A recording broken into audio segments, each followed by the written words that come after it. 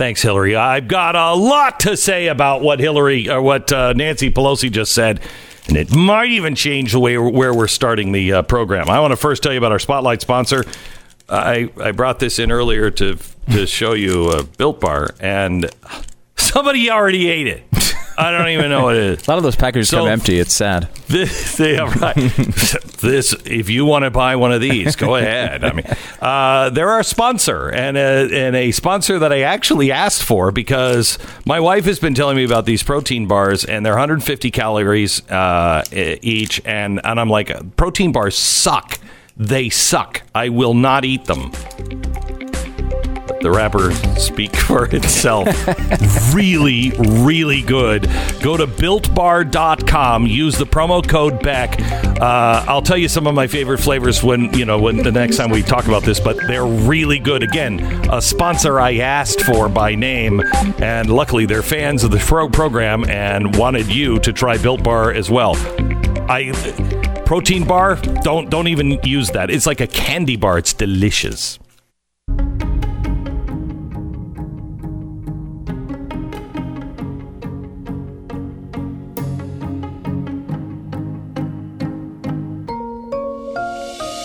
Fusion of entertainment and enlightenment. Nancy Pelosi is going down the same road as Joe Biden. God help us if the Democrats win in the next election. We're all they are all gonna need tracking devices because we're just gonna need to. All right, the president is out of the White House. I don't know. We just found him walking around in his robe about 3 blocks away. Can somebody please keep their eye on the president? That's the way it's going to be. And Nancy Pelosi isn't any better.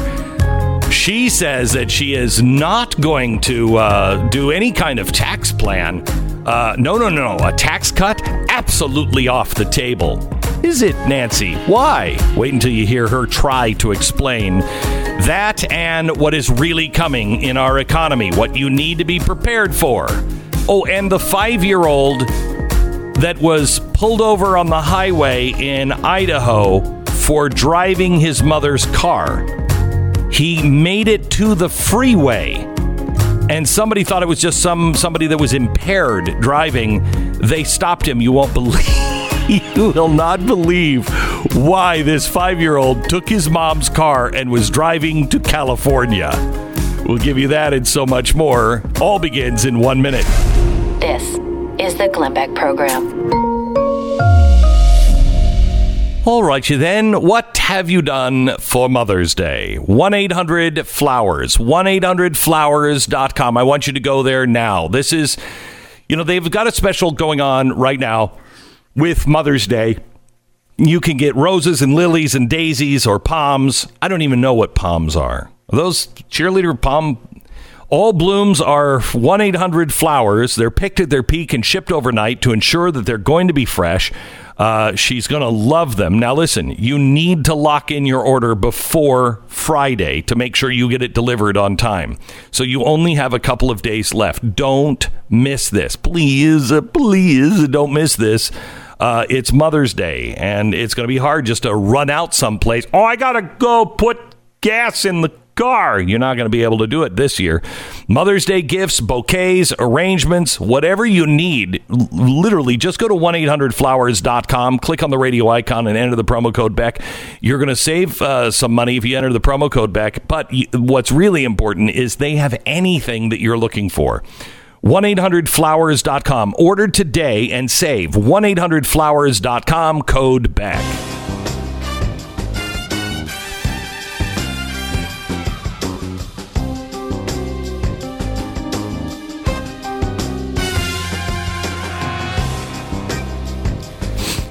Last night I went back and I read a couple of speeches, and maybe tomorrow we're going to go through them. But I read the 1981 first inaugural speech of Ronald Reagan, and then I read the 33 first inaugural speech from FDR. That's the famous one. We have nothing to fear but fear itself. And both of them have something in common. They're uniquely different. FDR just talks about the corruption and how the government needs to, get involved and control things, where Ronald Reagan said the exact opposite. But they both talked about fear. The only thing we have to fear is fear itself. Now, he wasn't talking about the fear of a distant enemy.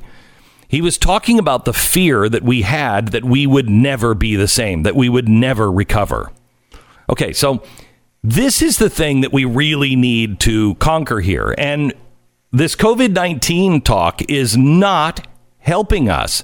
I mean, I read stories every single day, all the time, that say, we should be in for the next year. We should be in for the next 2 years. Well, airplane travel is a thing of the past. We're not going back to the skies. What are you, crazy? Let me flip this around. One of my favorite stories today is Tom Cruise and Elon Musk are in talks right now to shoot the first movie in space. Thank you. That's who we are. That's who we are. And I spent 10 minutes just thinking, only Tom Cruise. Only Tom Cruise. And he could be sucked out of an airlock, and he'll be like, no, I gotta do it myself. No stunt double. You just want me to open my helmet shield outside? Okay, I'll give it a shot. Let's get it in one take. That's who we are. We're explorers.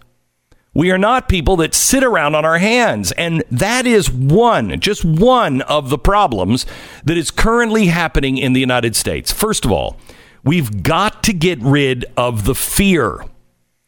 What happened in 2008? In 2008, we had the fear that the entire thing's going to be shut down. And so what did we do? We ran to TARP. Huge mistake. Huge mistake. What did we do after 9/11? We were fearful, so we ran immediately to the government and got the Patriot Act. Huge mistake. Can we stop repeating the pattern? We've got to stop repeating the pattern. And the pattern is the government takes more control because you have fear and you want someone to protect you. Now, I want to play this audio from Nancy Pelosi, who was talking with CNN and Wolf Blitzer. Wolfie was on to talk about some tax cuts, a payroll tax cut. Everyone would get a payroll tax cut. The reason why a lot of people in Washington don't want a payroll tax cut is because once you see how much you are actually making and earning every single month, trying to get that baby and that genie back into the bottle is going to be really difficult. But that's not why Nancy Pelosi doesn't want it. Here she is trying to explain. Listen. Is a payroll tax cut okay from your point of view, or is it a non-starter? No, it is not. And if it is a non-starter, Madam Speaker, why is a payroll tax cut a non-starter? First of all, this is all to be related to the coronavirus. We have enormous costs. Much of it incurred because the president was in denial early on. Okay, so we got the blame Trump reaction to it, caused deaths. But what's wrong with the payroll tax? What's right with we have $500 billion for state. 250, maybe 300 billion for local. This is a way for us. This is a way for us to address the situation. There are other things, direct payment, unemployment insurance, issues like PPP. There's a great deal of money that is being put out there. Okay. So let me ask you something. Stu. Yes. If I had a shovel and we were out digging a ditch and I was holding a shovel, how much sense would it make if we were really in a crisis and we really needed to get things done to hire someone to take my shovel, cut a little bit of the handle off of that shovel, then give it to you? You cut a little bit of the handle off and then hand it back to me. Does that make any sense at all? It seems suboptimal, Glenn. Yeah, it does, okay? We all have the shovel. We all have the money that they're trying to give us, okay? They're taking it from us, taking a little bit out, giving it to somebody else who will also take a little bit out, and then handing it back to us. What the hell is that? That doesn't make sense. You know what that does? That diminishes your dollar. It diminishes what you have, and it gives the power to the people that we have to look at and go, can we just get our damn shovel back, please? It also gives them empowers them. And it gives them the opportunity to take the piece of the handle that they've taken from our shovel and give it to some other random ditch digger somewhere else, right? They get to redistribute it to whatever design they're going for. And then say, I'm going to give that to these other people here who have no shovels. And then they'll give them that piece of the handle that is not a shovel. It's just a piece of a handle, and say, you know why you don't have a shovel? Because these people over here are all hoarding the shovels. It doesn't make any sense. No sense. Fear makes us do these things. Fear. And wanting somebody in charge. Well, you're in charge. Welcome to America. You're in charge. That's the way it's supposed to be. Now, let's go back 2008. What happened? Well, we let somebody else be in charge. Take the shovel. They took our shovel. They cut about half the handle off and said, we're going to help people. They gave that half and many of the shovels to the banking system. And said, okay, now it's fixed. Now they're not afraid. Well, no, they were afraid because we no longer had shovels. So they were like, I can't give this person a loan. How's he going to make any money? He doesn't have a job. He doesn't have a shovel. Oh, okay. So what did they do? Because of their fear of us, they were like, you know what? I'd rather invest this money someplace else. I'm going to make it a little harder to get loans. Okay. All right. Now, since this bailout, Chase is now requiring a credit score of at least 700 for all new home loans. They're one of the financial institutions also now requiring at least 20% down. So you have to have a credit score of 700 and at least 20% down. Okay, well, maybe that's what we should have been the whole time. I don't know. I know that because of the government who wants to give pieces of shovels to everybody, they've made it really easy to get loans. And so what happens? You make it too easy. Oh, you don't need any ID. You don't even need a job. You want a house? Here's one in Beverly Hills. Okay, well, that doesn't make any sense. Now, Chase didn't disclose the previous down payments, but records show it used to be about 6% down. So you could put 6% down. Well, that's ridiculous. That's ridiculous. I remember when 10% loans, where you had to put 10% down, that was a good deal. 20% was usual. I think when I was growing up, it may have been 30%. So the home that you have purchased or the mortgage that you have or the loan, would you have been approved under the new Chase standards? No. And Chase isn't the only one. Everybody's doing this. Why? Because they are afraid that you're not going to have a job. They're going to be stuck with a bill. Okay. All right. Equity homes or equity loans are getting even harder to get. Now, this is going to have a dramatic impact on the U.S. economy because not only are the consolidation loans, but credit cards are getting harder to get. They're lowering the limits now on what you can spend. They're upping the interest rates, and they're canceling some cards. Some cards are just being canceled without any notice. They're just canceling them. All right, well, that's a problem because we're a consumer-driven economy. Remember, we don't create anything. We're the buyers of everything. As designed, not by you, not by me, but by our government. So when we open up the economy, how fast are you going to a concert? How fast are you going to a crowded restaurant? And why? Why? What is the coronavirus like in your town? What is the coronavirus like in your state? If you're living in New York, I get it. If you're living in New York City, I get it. But if you're living someplace in the middle of the country, why? Can you imagine if if the coronavirus would have killed, 20% of the population of Des Moines, Iowa, do you think that New York City would be closed? Do you think New York City would have closed everything because there was a pandemic in Des Moines, Iowa?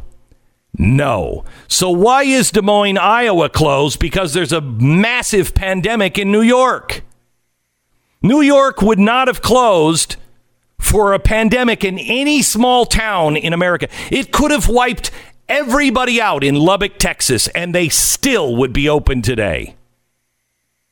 So why is it reversed? Why is it reversed? Why are we closing all of America down?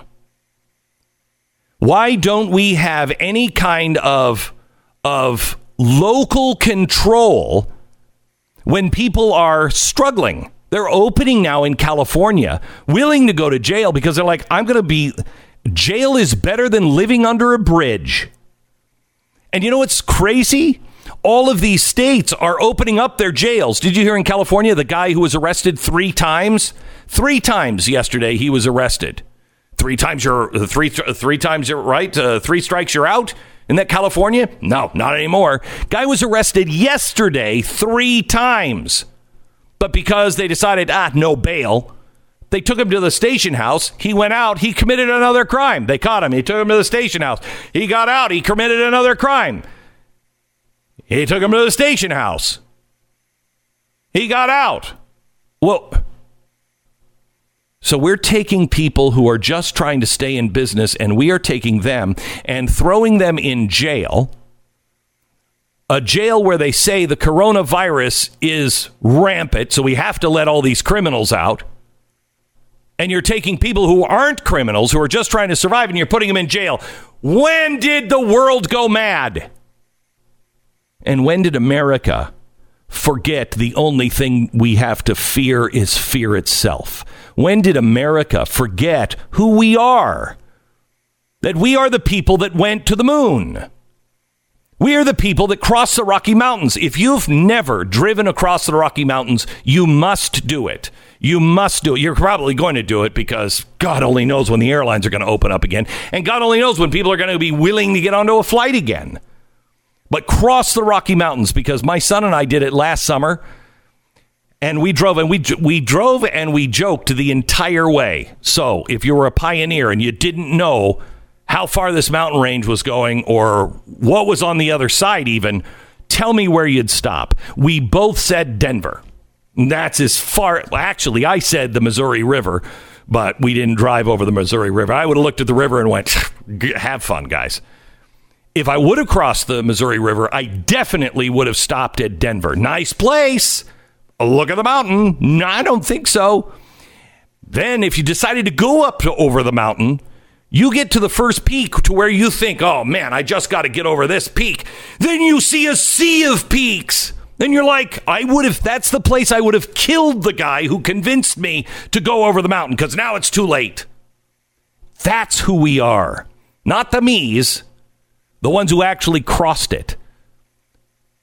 We need to convince our leadership to sit down, shut up, while the people lead. Because we're not afraid. And quite honestly, they're not afraid of us.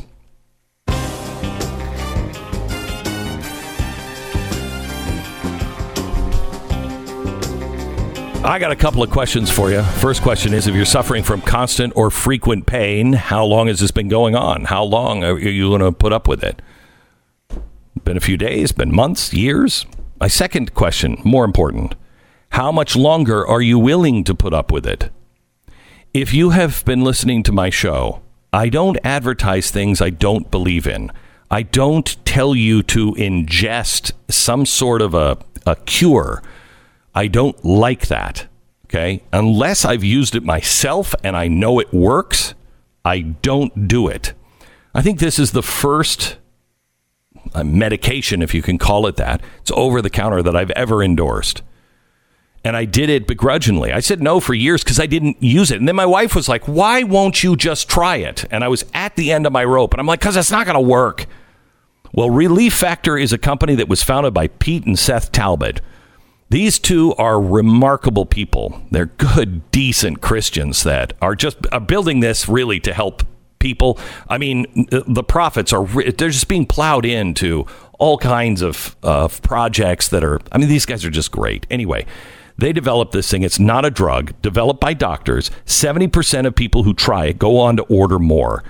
This is developed for the right reason. It works. It worked for me in dramatic fashion, and I've met people all over the country that it's worked for them. Please just try it. ReliefFactor.com, 800-500-8384, 800-500-8384, ReliefFactor.com. 10 seconds, station ID.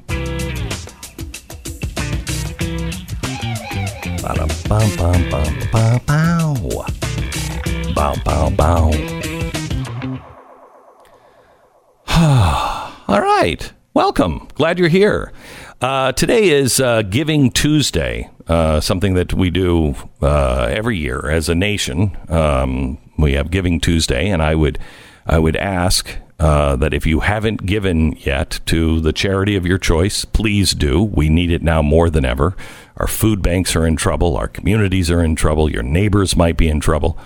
Do something, even if it's $5. I would like to ask you that if you would make a donation to mercury1.org or the NazareneFund.org. Those are our two charities that we started here and you started. And we do a lot of good. 100% of everything you donate, 100% goes to the operation to get it into the hands of the people. It's not, we don't take any slice off of the top of that. By the way, we have kind of depleted a lot of our funds at mercury1.org, and we really need some help to make sure that we are not going to have to close our doors. So if you would, today is a good day to help Mercury One or the Nazarene Fund, NazareneFund.org, Mercury1.org as well. Okay. When we come back, the reset button has been hit. I don't even know if I'm going to get there because I haven't even finished I haven't really even started what I wanted to talk to you about here at the top of the hour. At the top of the hour. We'll get into that here in a second.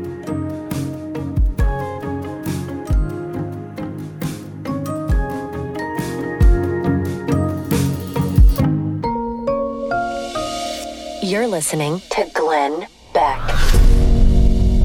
I don't know what you're talking about with Giving Tuesday. It's Cinco de Mayo today. That's the real news. Also, Sunday, Cinco de Mother's Day. You don't want to miss that one. Friendly little reminder to keep you out of hot water. Get her the best in skincare. From now until Mother's Day, you'll get the classic Genucel for bags, puffiness, and jawline treatment at a discount never offered before. And as a surprise Mother's Day gift, Genucel will double your order for free. They're also going to include the Genucel Immediate Effects, also free. They've got, it's going to be one of those weird holidays, right? Your mom's not going to be around probably. She may be across the country. You might not be able to be in contact with her like normal. Well, you can do something nice for your mom this Mother's Day with Genucel. Now's the time to help her say goodbye to all the puffiness, dark spots, crow's feet, anything that she might be dealing with. Delicate skin around the jawline can be tightened up. All of it can make you feel better, guaranteed. And it's, look, the product's guaranteed. So if you don't believe me, you can send it back and they'll give you your money back if it doesn't work. Genucel's Mother's Day special is where they're giving you double your order for free. 800-577-8709, 800-577-8709, or Genucel.com, GENUCEL.com.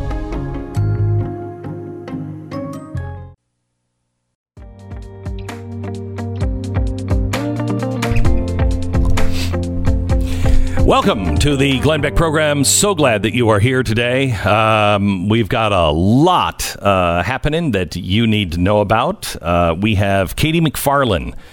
She's going to be on with us here in just a little while. And Katie is an amazing woman because of her credibility. She was working with Flynn at the National Security Council and was caught up in what was happening with the FBI. I mean, she wasn't disgraced or anything else, but she was caught up in it as an innocent bystander. And the story she has to tell is phenomenal. And she's going to be on. We're going to go over what's happening to General Flynn. This is absolutely criminal. That's coming up in about 30 minutes from now. Yesterday, Dave Rubin was on with us, and we want to thank Media Matters for their support of the program. Media Matters, of course, is now a subscriber to The Blaze, and thank you for that, too. But they watch us all the time to make sure that we haven't done anything crazy. So here's what they posted yesterday. An exchange on ending social distancing policies. Dave Rubin, a little risk is part of life. That's actually part of the human experience. Glenn Beck, I don't have a right to be safe from infections, ... I'm born without that natural right. Oh, my gosh. Didn't Bill Maher say the exact same thing the other night? Yep. Is he in the Media Matters report? I'm assuming he is. No. No. And you know what? I even without the context, I stand by those two statements. We have no idea what the ... was, but yeah, I mean, yeah, no, you're not stand by them. Yeah. Stand by them. We all have not going to be that, and you've been very. I mean, again, like I think standing out in the, especially on the right side of the aisle, is taking this seriously long before the mainstream media was taking it seriously. Oh yeah, I mean, like this, like it's just such like a. It's such a boilerplate sort of formulaic delivery they got going on these days. I don't know. Maybe they only have bots working there. I don't know. Do they even have humans there anymore? I mean, these are lazy attempts. They used to be good at this. Well, people used to be outraged by common sense. Now I think it's coming back into fashion. They're like, oh, yeah, I don't seem to have a problem with that one. Yeah, I don't. Yeah, closing down the entire country. Because what we were talking about was opening it up by regions, opening it up by the locals and not being a slave all the way across the nation. Would you say it may be more efficient policies implemented by the state? Would that be a way that you might phrase something like that? Might be. Because that's how the Imperial College model outlined the appropriate response for the United States, which would be more. And again, that's the one that predicted multiple millions dead if we didn't do anything. It was the thing that everybody in the scientific community ran to immediately. They specifically, in the document, in the initial model, said much in the United States as opposed to the UK, it would be more sensible to do it perhaps by the state for more efficiency. And that does seem to be more efficient. We're a big country. It goes back to what you talked about earlier in the hour, where Des Moines didn't have an outbreak and New York City did. Maybe those two areas should be handled differently. And it's not just right-wingers saying that. That comes from the Imperial College model that initially started all of this talk. So that's I don't know. Maybe is the Imperial College listed in the Media Matters report? Maybe they're in there too. No, they're certainly not. But we now have a reset button that is being pushed mainly by California. California. Let me just give you a couple of the things that are going on right now. There's a renewed push from the left in California to California cash bail system, which voters are set to rule on whether to scrap. Coming up in November's election. What they're doing is reducing all cash bail for the low-level offenses to zero to reduce jail populations and slow the spread of the coronavirus. Well, here's the problem. They're depopulating the prisons and the jails, and they're putting other people in jail. And I told you just a minute ago where you had a guy yesterday arrested three separate times. And released without bail. Then he came out and did it again in one day, 3 separate times. It's insane. And so what they're trying to do now is not just the bail, but they're trying all of the criminal, social justice reforms and trying to depopulate the prison system and everything else. And they're doing it by using the coronavirus. They're also looking into different things like the firearms restrictions. Here is something guaranteed by the Constitution, and they say that it's not an essential service. Buying a lottery ticket is, but having access to guns or ammunition is not. While they're letting people out of jail, homelessness. They are now trying to, I'm quoting the Democratic politicians. We're aiming for the fences. We're playing for the long game. They are now looking to get grants on houses for the homeless because they want to give all the homeless people homes. And guess who will pay for that? Yes, FEMA, the United States government, otherwise known as you. They also are looking, they're the first state to borrow money from the federal government. We should not be lending California money. Sorry, I don't think. Would you lend them? If you were a bank, would you lend them the money? Do they have that kind of credit score? Really? Do they have a 700 credit score? Are they able to even put 20% down? And if they default on that, what do we get in return? Because I'll take a beach or two. As the United States, I say we free California. We start down at the border. We start in San Diego. Okay, good. You got 2 years to pay that back. You didn't pay it back? Great. We take San Diego County. Oh, you didn't pay that back? Good. We take Anaheim. And it just becomes property of the United States and no longer California. I don't know. We give it to Arizona. I don't know who we give it to, but enough with California. They are now taking the one-time cash payments of $500. So they're taking our money and giving $500 one time to all illegal immigrants. Okay, are you okay with this? Because I'm definitely not. Again, I go back to Nancy Pelosi where she said, there's other ways the government is going to bail people out. We don't need tax cuts. No, tax cuts are the most immediate. They're the most immediate, and they go to everybody. There's no picking and choosing, and nobody in power that's deciding what to do. That's why they don't like it, because they need someone in power. And what a tax cut does, it empowers you to spend your money the way you think it will most help. It's your money. I urge the president to declare the United States of America an economic empowerment zone. If we had economic empowerment zones, the entire country, I think we would, maybe do some good. What it does is it is designed to aid and lift communities out of poverty. And what do? They don't dump a bunch of money in. They relieve people of many of the federal restrictions on businesses. And if you're creating jobs, you can count that against your taxes.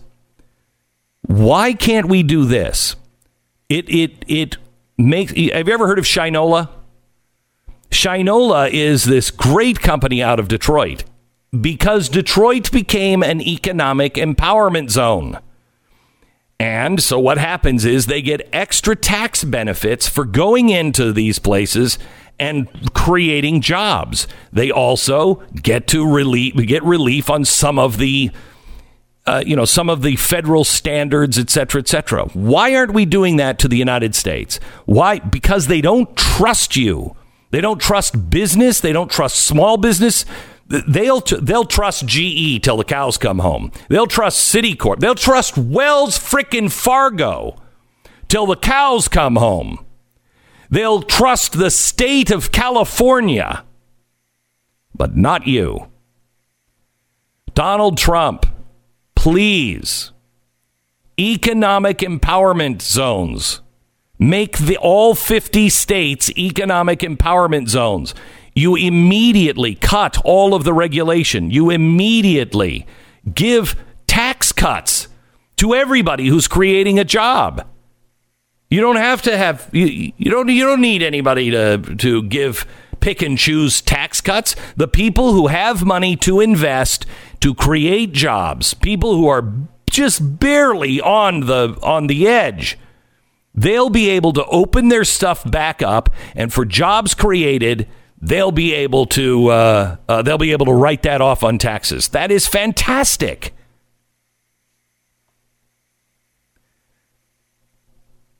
Sounds like it's too logical, doesn't it? Sounds like something that we just can't. Well, let me just stop here.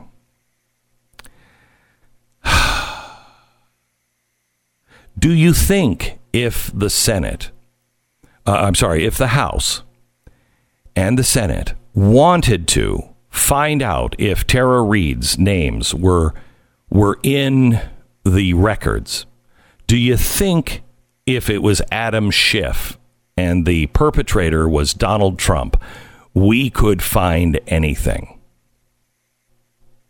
They would have those records literally by hook or by crook. No, they can't. They just can't open up those records in the House and the Senate. And boy, would they like to? Yes, they would. But they got some rules that they just can't. Who's actually fighting for you? Who's actually fighting for the Republic? Nobody, it seems, because we are acting like sheep. Because we are afraid. Look, as I said in January, we're all going to get this. We've all had the 1918 pandemic. We've all had it. It's the flu that goes around every year. That's where it started. We got it. We're all going to get coronavirus. How come we're not talking about fat people? And I say this as a proud fat man. Fat people have a very good chance of really having real damage done by the coronavirus. If you're in shape, you're young, what the hell are you doing at home? How come we're wearing masks? Why are we wearing masks? Why are we being told to wear masks all the time? Because it helps keep us afraid.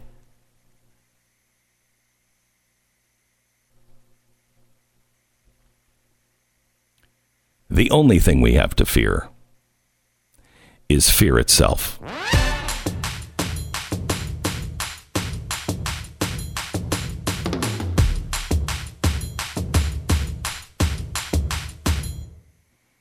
I want to talk to you about Tecovas boots. Yesterday, a few of us were rolling some hay out for the cows. This big, massive roll of hay. Man, these cows eat a lot. Anyway, so we were rolling some hay out, and please, farmers, don't ask me why I'm still feeding in the summer. I got it. But one of the guys was wearing his Tecovas boots, and he was just, in cow patties, and it was not pretty. And he came down, he said, now there's a Tecovas commercial for you. He loves his cowboy boots. He loves them. And they're good boots, 200 steps to make them. But he didn't even think twice when they said, hey, can you help me roll this hay out into the pasture? And he was like, yeah, absolutely. He knew he was wearing his Tecovas boots. They're not fancy pants boots. They will last through anything. 200 handmade steps.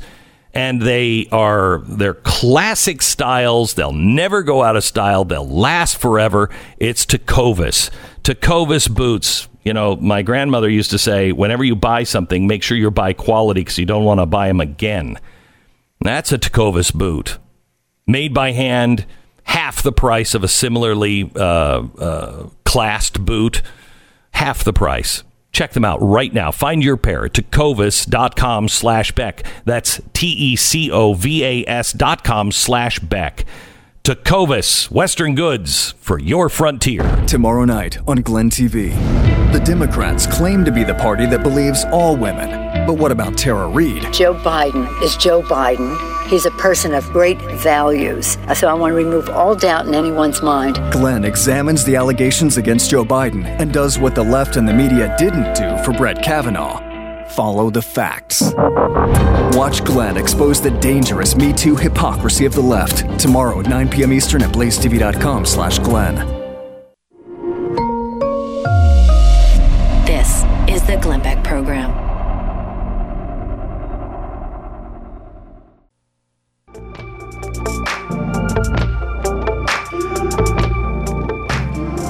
All right, so There is an incredible story. And I've seen the police footage, the dash cam footage. There was a Ford Bronco SUV or something like that. And it's driving down the highway. This happened in Utah, up by the northern border of Idaho. And it's kind of swerving, but it's not bad, actually. I mean, it's, you wouldn't want to be driving around them because it's not like crazy drunk driving. Pretty steady. Well, the police pull up behind this car and whoop, whoop. And it slows down, pulls over on the wrong side of the road, but it does pull over, stops. Looks like the person can't get it into park because it kind of drifts, and then it stops. You see him tap on the brakes, and then finally it stops. Officer gets out. It's a 5-year-old. A 5-year-old driving his mother's car. 5. Why? He said he was going to go to California because his mom told him that she wouldn't buy him a Lamborghini, so he was going to California to buy one himself. 5 years old, stopped on the highway. You're listening to Glenn Beck.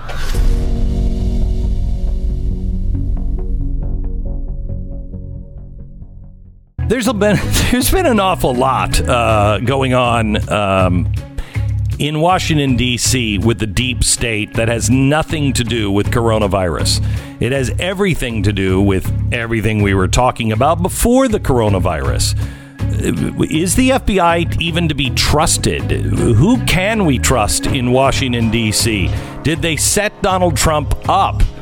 Well, a lot of things have been coming out about the Mueller investigation with General Flynn.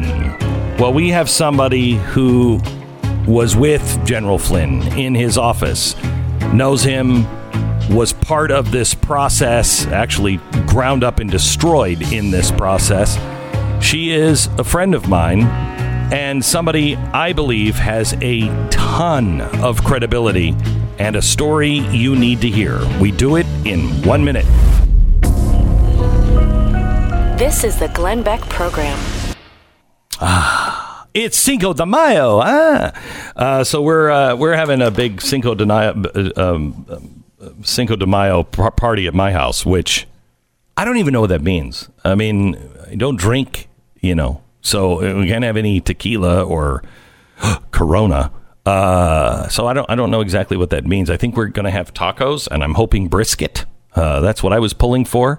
But we're gonna grill on the Rectech grill today. It is so good, so good. Anything, if you've ever wanted to smoke, and it's supposed to be really complex, and I don't know how to smoke. I mean, I really can barely cook hamburgers out on the grill.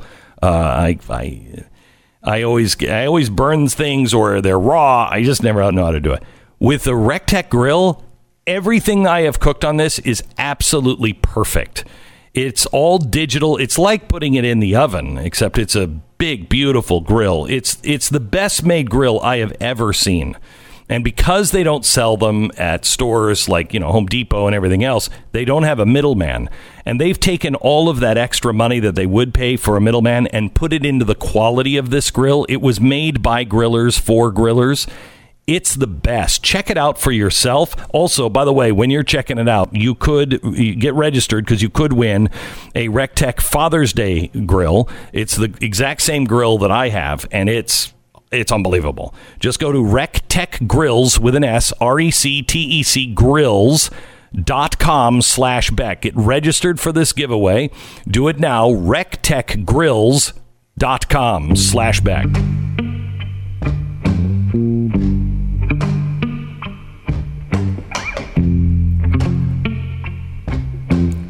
Katie McFarland held national security posts in the Nixon, Ford, Reagan administrations.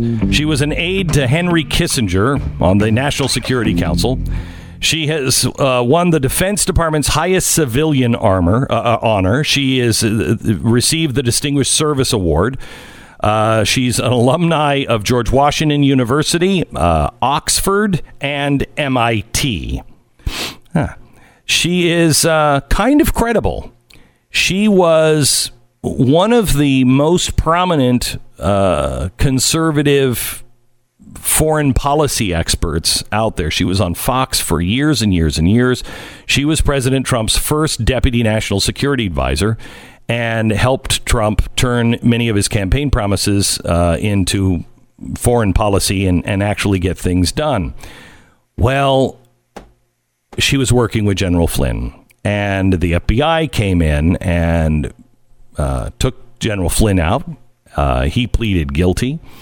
The FBI questioned her. There was nothing wrong with her, but she has been so discredited. It is awful what has happened.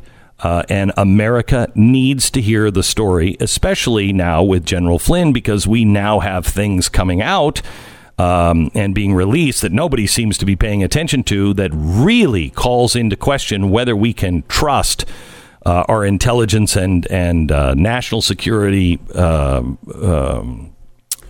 when it comes to the Justice Department, what they are finding out about Russia. Can we trust any of this? Katie McFarland is here now with us. Hi, Katie. Hi, Glenn. It's great to be with you. So I want to start with this. You just wrote an editorial. The last thing National Security Advisor Michael Flynn said to me when he left our West Wing office for the very last time was laced with irony. You know, I joined the military to fight the Russians. You were there, and he made a deal with the government, but he shouldn't have made the deal with the government, should he? No, but the problem is that they blackmail people. I didn't realize when they came to me to try to set me up that they had conducted themselves the same way with General Flynn. I mean, his lawyers, my lawyers said, I couldn't talk to Flynn. So I was operating and flying blind. But it turns out now with the stories that have come out, and I write about it at great length in my book of the tactics, that the FBI was doing exactly the same thing to him. Show up at the office. In my case, they showed up at my home without warning and then said, well, don't you want to help us find out what the Russians did? And I said, yeah, sure. More than anybody, I want to find out what the Russians did and make sure they can't do it again. And so then I said, well, do I need a lawyer? Flynn, they did the same thing to Flynn. Well, the implication was you don't really need a lawyer. When I asked them directly, they said, we can't tell you not to get a lawyer, but we're just here to ask you some questions to get some context of what went on, yada, yada, yada. And then it turns out that they had seized all of my government records, which by law I had turned over to the government when I left. My cell phone logs, text messages, emails, everything. They had done the same to Flynn. And then they kept them. They controlled what I was able to see, and they cherry-picked what they wanted.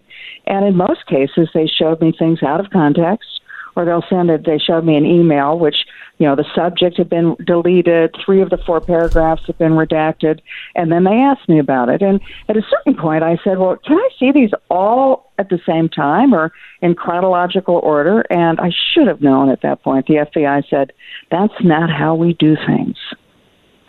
And at the end of the day, they were trying to trick me. It was like they had the answer key because they had all the files. I was working just from memory. And if they got me to say something like, oh, well, it happened on Tuesday night, but the phone call really happened on Wednesday morning, they could jump up and say, you're lying. That's a lie. You're trying to dissemble us. You're lying to the FBI. That's a perjury charge. And they tried to trick me that way, and they obviously tried to trick General Flynn that way. They had the transcript of a phone call that he had with the Russian ambassador, Glenn, and they were asking him questions about the phone call, which he didn't have a transcript of. He didn't remember very well, and that was the beginning of their charges against Flynn. That's not the way you conduct yourself if you're really actually trying to tell the truth. And you didn't get an attorney for a while because you thought that, you've done this forever. Katie, have you ever seen anything like this? I mean, you've been with Nixon, Reagan. What's the other administration you were with? Ford. I've been through Watergate. I've been through Iran-Contra. I've been through everything, and nothing. Nothing really. Have you ever seen? No, nothing. But after September 11th, we gave the intelligence community enormous power. And I think that's a good thing, because they were supposed to use it to go after terrorists, mass murderers, etc. But in the Obama administration, the senior officials of the intelligence community used those powers to go after political opponents. And that's the dangerous thing that's happened.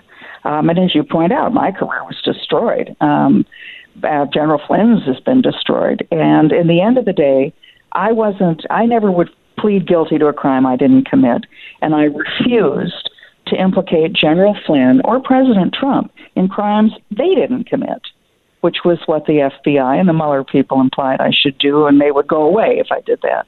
I wouldn't do it, knowing full well that I might have to fight them in court and go bankrupt and everything else. General Flynn had an additional pressure point, though. They threatened his son, and so he sacrificed himself to protect his son. He pled guilty to a crime he did not commit in order to get his son free from the clutches of the Mueller investigators. That's how bad it's gotten. And, at the end of the day, Glenn, it's not about Flynn. It's not about me. It's about a group of people who are unelected, unaccountable to anybody, the deep state. They didn't like the election results in 2016. So they were going to either take the president out, take his advisors out, or make sure he couldn't govern. When they said in that memo that was just released, what is our goal here? Are we trying to find the truth, or are we trying to get him to lie so we can, take him out, charge him with a crime, or get him out of the administration? I found that a little frightening myself, and I know that they try to do perjury traps, but is this the kind of perjury trap that the FBI always uses? Because they're trying to say that they did nothing different than they normally do. Well, then that's even more terrifying. Is this how they treat American citizens they don't like? Either you choose. Either they abuse their power in going after Flynn and myself and others, or they didn't abuse their power, that this is the power that they've decided to use against everybody. And I find that even more terrifying. Here's one of the real motivations behind going to Flynn as opposed to other people in the administration. At first was because Flynn and I and the president had already talked about streamlining the intelligence community. Flynn had done it when he was head of the Defense Intelligence Agency in the Obama administration. He streamlined it. He changed how they collected intelligence, how they analyzed it. And the deep state, the guys in the 16 sprawling intelligence agencies, they didn't want anything to change. So it was a preemptive strike against Flynn. Take him out before he has a chance to get his feet in and then start looking at the intelligence community, because that was Trump's job. We did. We looked at the foreign policy of the Obama administration, the defense policy, and the intelligence policy. And there were a lot of changes made, but not to the intelligence community, because Flynn had been preemptively taken out. So I've talked to people in Washington, and they've said, Glenn, at least 30% across the board just has to be cut because it's so infected now. It's just out of control. I don't see this happening, especially when they have the power that they do. I mean, you talk about, if this is what they'll do to you guys, they'll do it to the average citizen. What's truly frightening is doing it to the average citizen would never come to light. These guys are so confident that they can do it to some of the biggest names that we all know, and the president of the United States. They're not afraid. What chance do we have of cleaning this up and getting this in order? Well, I've always believed sunlight is the best disinfectant. And you're right. They came after Flynn, who was one of General Flynn was one of Trump's top advisors. They came after me. I was the most powerful woman in the West Wing of the White House, one of the most powerful people in the national security community. And if they could take us down, and just as you point out, nobody else has a chance. The other thing that they understand is that they can bankrupt you, whether they find you guilty of something, whether they charge you with a crime. If they don't like you, they can bankrupt you because you have to pay for your own lawyer's fees. They have infinite resources. Correct.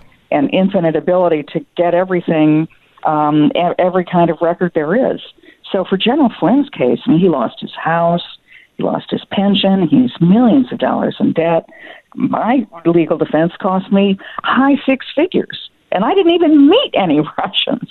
And as you point out, I'm not new to this game, but the over-abuse is pretty significant. I think that's why it's really important to reelect President Trump, because if he's promised me personally a number of times, we're going to find out, we're going to get to the bottom of this, and we're going to get rid of these guys. Otherwise... All right, hang on just a second. Yeah, sure. Go ahead. Finish. Otherwise... Otherwise, if you just get a couple of low-level, mid-level guys in the FBI and call it a day and say, well, that was who did it, this will never stop. It means nothing. Yeah, it means nothing. It's only orchestrated at the highest levels. Okay, so I want to talk about that when we come back. This is KT McFarland. She's former Trump national security advisor. She is really a legend, I think, and a decent human being. She's always been rock solid and a good individual. And I wanted you to hear her side of the story. She has a new book out. It's called Revolution. But I've wanted to talk to Katie for a while on this. And now that we have this information coming out about Flynn, she was right there. She saw it all. And they tried to do it to her. They did it to Flynn, but they couldn't do it to her. The book is Revolution. I don't know exactly how she's going to pay off her bills. I think that's why she wrote the book. And it is important. It's all about the inside story of what is happening to try to take Donald Trump out. And we'll talk to her and continue our conversation in just a minute. The name of the book is Revolution, KT McFarland. All right. Let me tell you about our sponsor. It's American Financing. I don't know if you heard last hour. If you missed any of the show, make sure you go to our podcast and get it today. I really talked a bit about how the government is trying to control things, and the banks now are operating in total fear, even though they have nothing to lose. They're going to get their money. But they are now making credit. If you go to Chase Manhattan, would you have gotten your loan? You have to have 20% down, have to have at least a 700 in your credit score, and you just have to have everything right in a row. Otherwise, you're not getting a loan. That's really going to help. Don't go to the big banks for a loan. I want you to call American Financing. American Financing can help you on a mortgage, a refi. They can help you also on a consolidation loan, because you got to get out of those high interest credit cards. Please go to American Financing. Take 10 minutes. It will not. There's no pressure. They're not going to charge you anything for it. They're just going to have a 10-minute phone call with you. You tell them what you have, what you need, and they'll tell you if they can help you or not. It's a 10-minute phone call that could put hundreds of dollars in your pocket every single month. American Financing. Trust these guys. I've trusted them.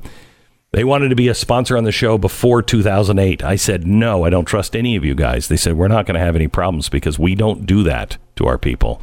And they didn't. And I took them on in 2009 after the crash, because this is a family-owned and operated thing that is just grown coast to coast, and they still use and have the same values they always have and that you have. American Financing, 800-906-2440, 800-906-2440. It's AmericanFinancing.net. We take American 10 Financing, seconds. NMLS 182334, www.nmlsconsumeraccess.org. 10 seconds, and we return with Katie McFarland.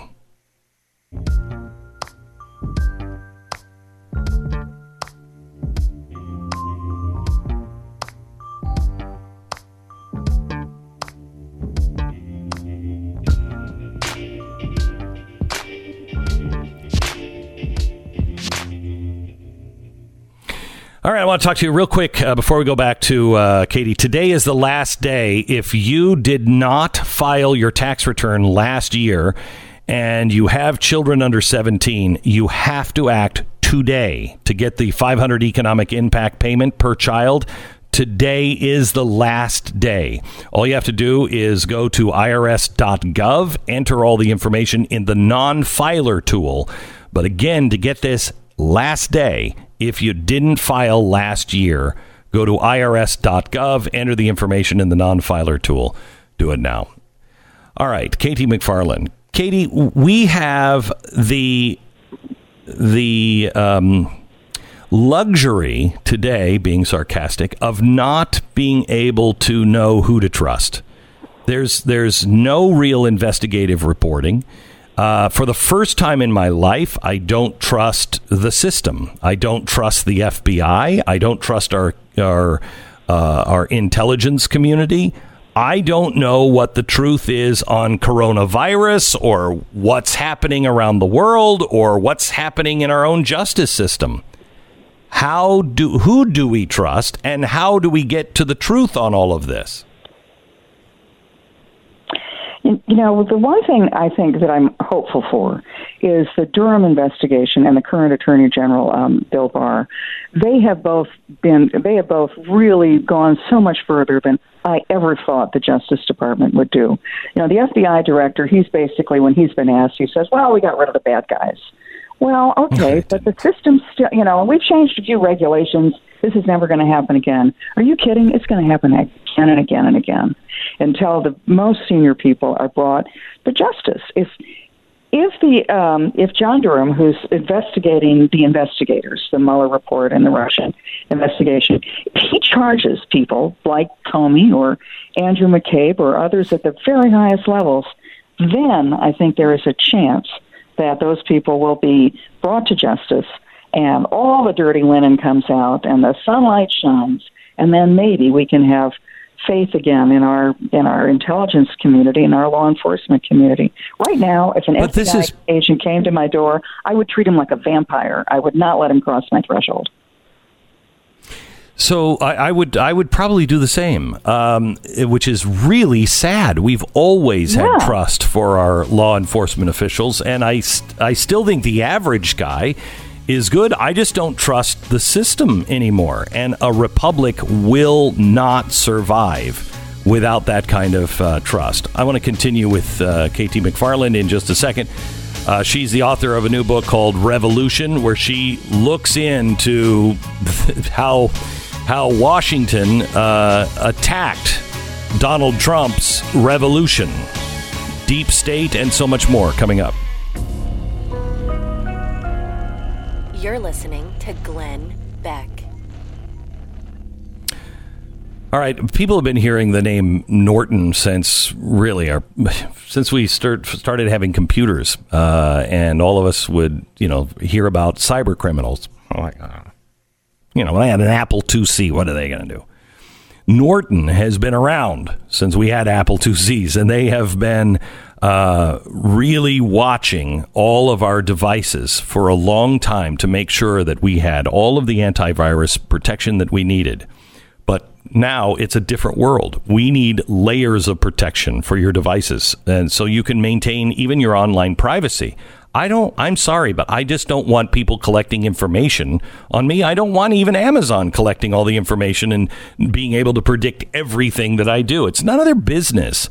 Norton 360 offers you a password manager and a powerful VPN with bank-grade encryption.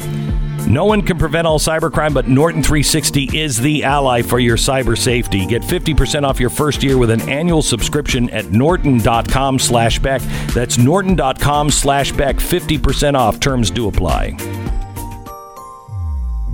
There's not much time left here for the $30 off offer here at blazetv.com. Go to blazetv.com/Glenn. Use the promo code Glenn to get it while you can.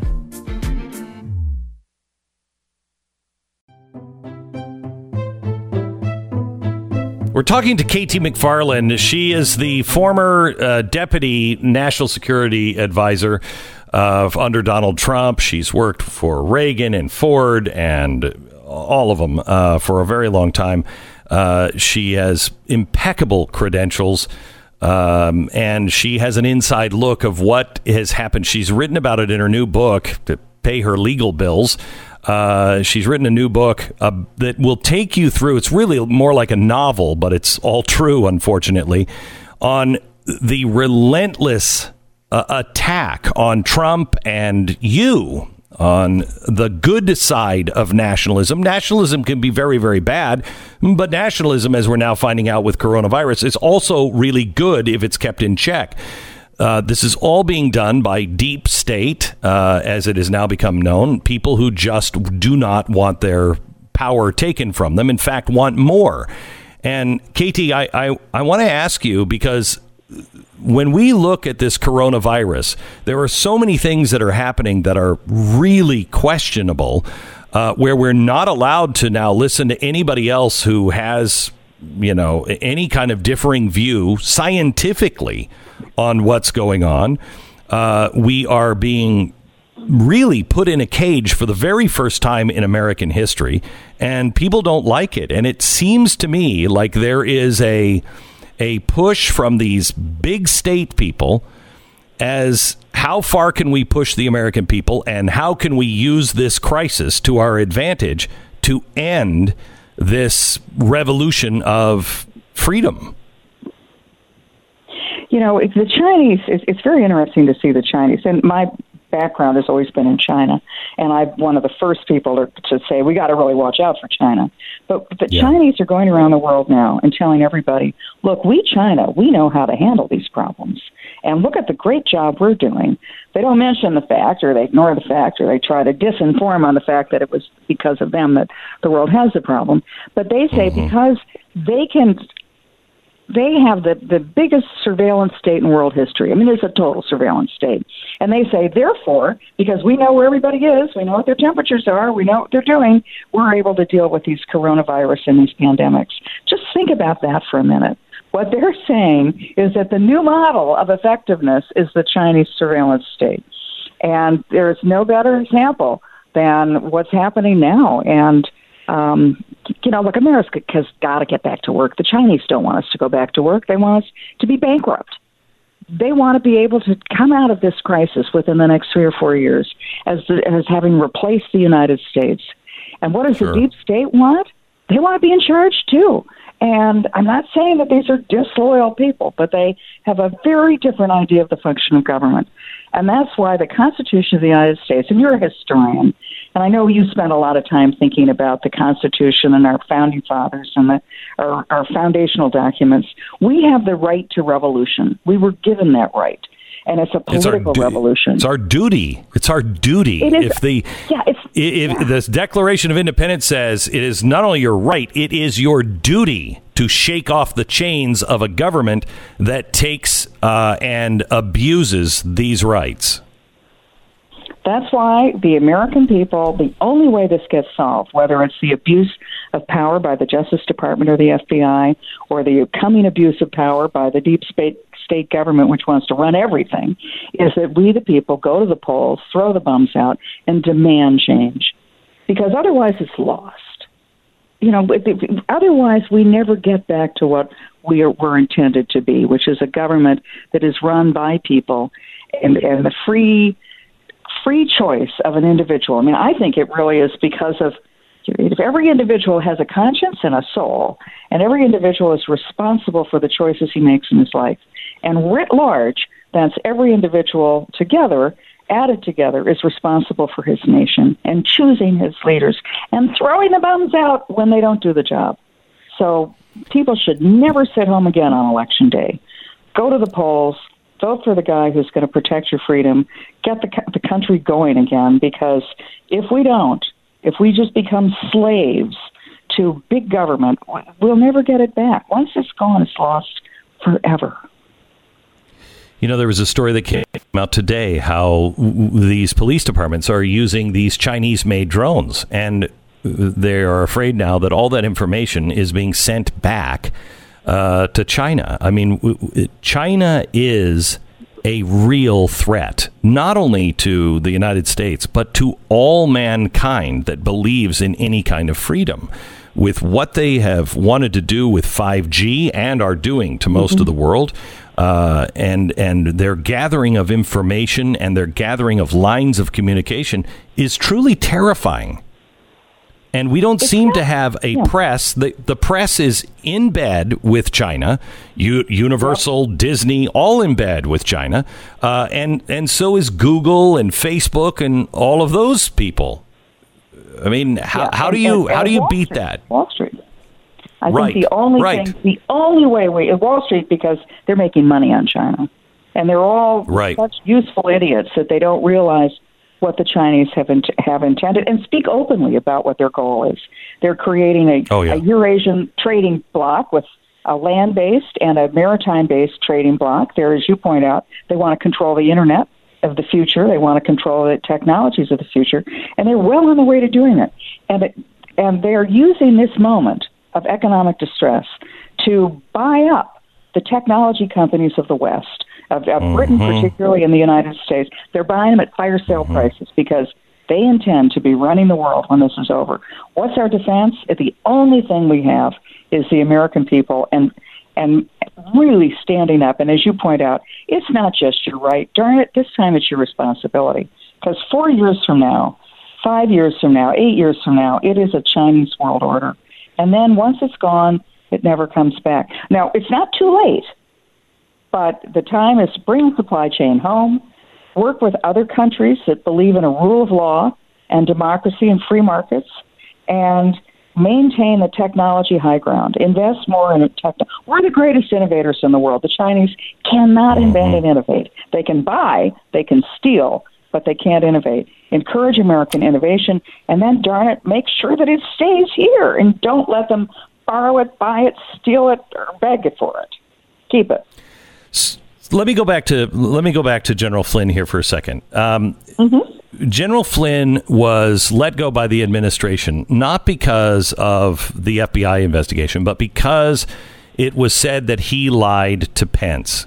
Is that true? You know, I think that a lot of things led to his firing. He was already in sort of shaky ground with President Trump and already had been pretty damaged by a lot of the press. I think that the intelligence community was leaking classified information as well as made-up information to try to discredit and destroy General Flynn. Every 3 days, and I was watching this very carefully because I had to respond to a lot of it. General Flynn, there would be a bad story about General Flynn is bad for this reason or bad for that reason. And it would have an echo chamber. It usually came out in the Washington Post or the New York Times or CNN, and then it would echo around for a day or two. And then when it was just dying down, there'd be a new story that came out, again, emanating from the intelligence community about how bad General Flynn was. So I think that a number of things contributed to his firing. He was already in a pretty weakened position as National Security Advisor.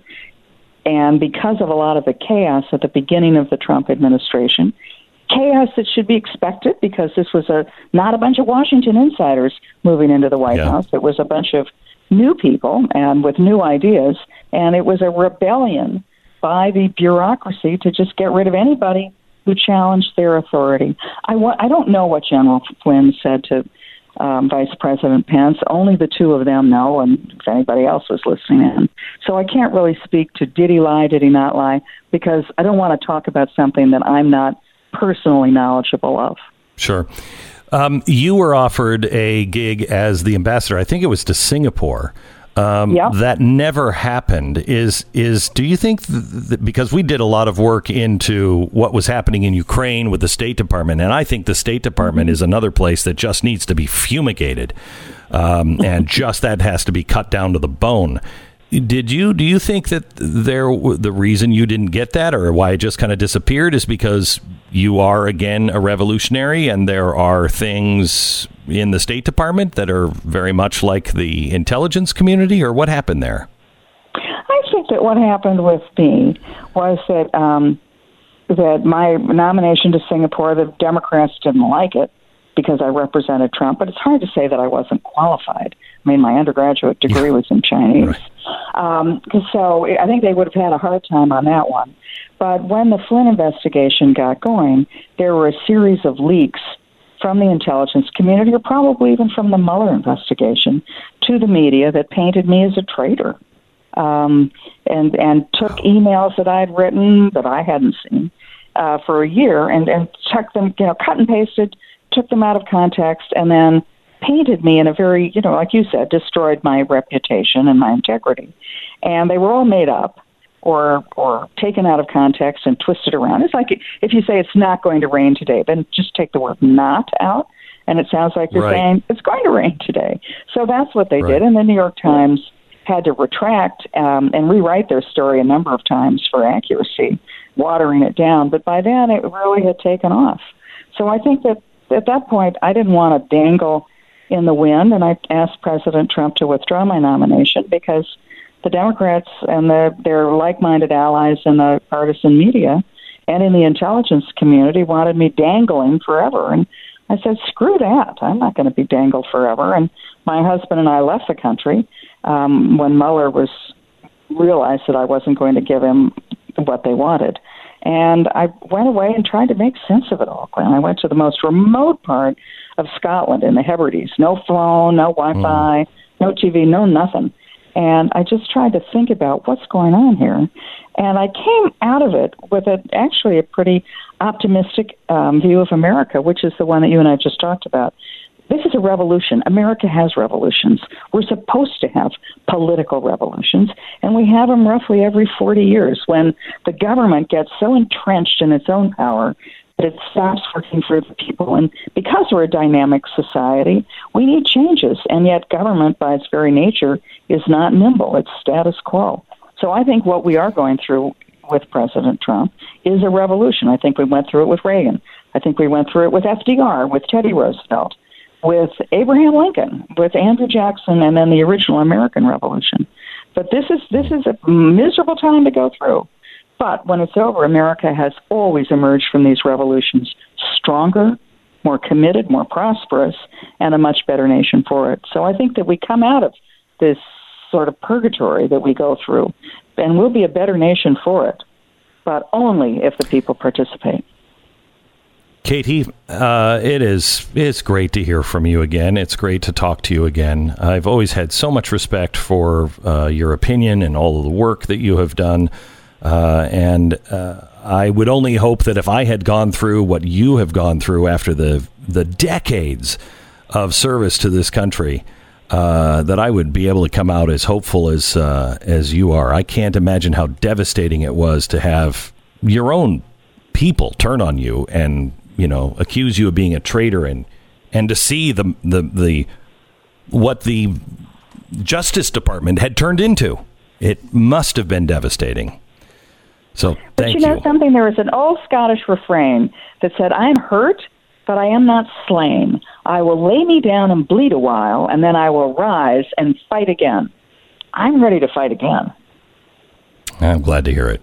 Katie McFarland. The name of the book is Revolution, Trump's Washington and We the People by Katie McFarland. You can get it anywhere. Thank you so much, Katie. Appreciate it. Thank you, Glenn. Thank you. You bet. We'll talk to you again. All right. I want to talk to you a little bit about real estate. Look, nobody can predict the future, but I think we are in for a real estate just bloodbath. I hope that I'm wrong. But I think a bloodbath is coming. She was just talking about China, how China is buying everything at a fire sale.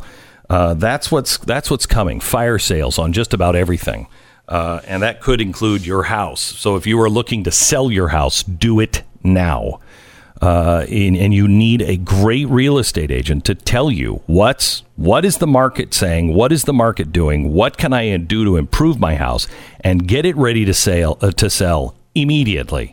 Do it right now. Loans are going to get harder to get, and I think prices are going to go down. So please reach out to realestateagentsitrust.com. I want you to do your own homework. Don't just take my word for it. These are the people that we have found that we think are the best in your area. If we don't have somebody in your area, we won't recommend somebody. These are people that we have hand-selected and vetted and monitor all the time. They don't work for us. We just are a referral service, and it's free to you. realestateagentsitrust.com. Find the agent that is going to get your home sold for the most amount of money and fast. Please do it now. realestateagentsitrust.com. Tomorrow night on Glenn TV, the Democrats claim to be the party that believes all women. But what about Tara Reid? Joe Biden is Joe Biden.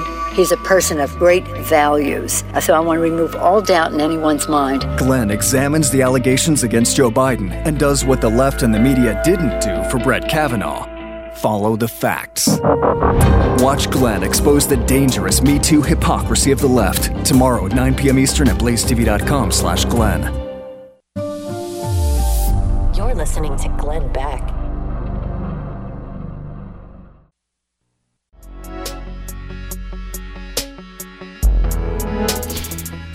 One of the best guests I've ever had on my show is the author of Biohazard. He's Ken Alibek. He was the head of the Soviet biological weapons laboratory. It is absolutely bone-chilling. I wanted to get his opinion on what China did, so we're going to talk to him coming up in a minute. Also, I thought it would be really interesting to get Matt Bevin on, the former Kentucky governor. Would things look different in Kentucky if you would have Matt Bevin as your governor? We're going to talk to him about the authorities in Kentucky and the governor of Kentucky and how they're handling and balancing liberty with safety. Matt Bevin and Ken Alibek coming up next, an hour you don't want to miss. You miss a minute, you'll miss a lot. Stick with us.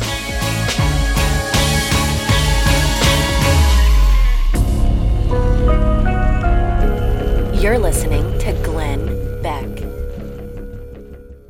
Thank you so much. Great, powerful hour coming up in just a second. Stand by. Stu has to tell us a little bit about home title lock. Yep, home title lock is dealing with one of the fastest growing crimes in America, and it does not stop when everyone's home for coronavirus time. Unfortunately, home title fraud continues. Criminals can find the title of your homes online, and then they can file fraudulent documents claiming that they own it. It's a crazy thing that goes on here, but it's also very real. People have lost their homes. They've been evicted from banks they didn't even know existed. Sometimes they're foreign banks, and look, it all counts. And you got to come up with the money, or you're going to get thrown out of your own house. HomeTitleLock.com is the place to go to register your address. See if you've already been a victim of this and just didn't know about it yet. Then sign up to help protect your home's legal title. It's 2020. You can't afford to assume that your home's title isn't at risk. HomeTitleLock.com is the place to go. HomeTitleLock.com. Use the code BECK for a month of free protection now. HomeTitleLock.com.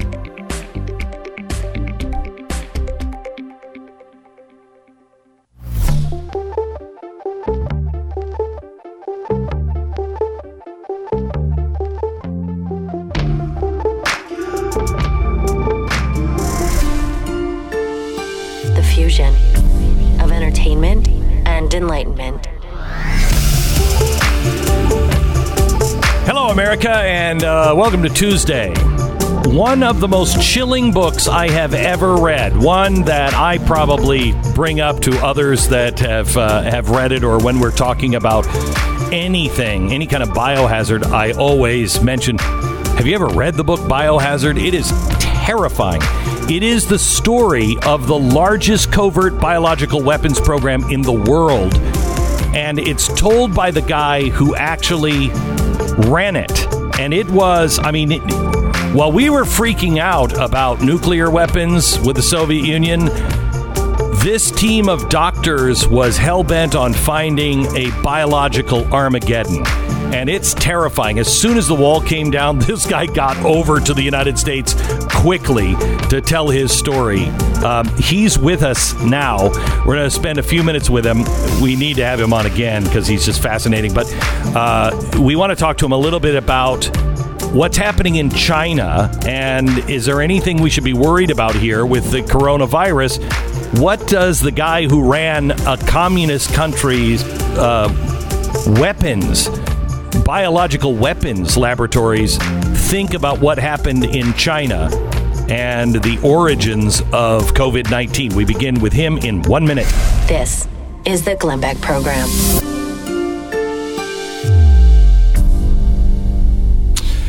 I want to talk to you a little bit about pain. If you are in pain, please, there is a drug-free way to get out of pain, and it is called Relief Factor.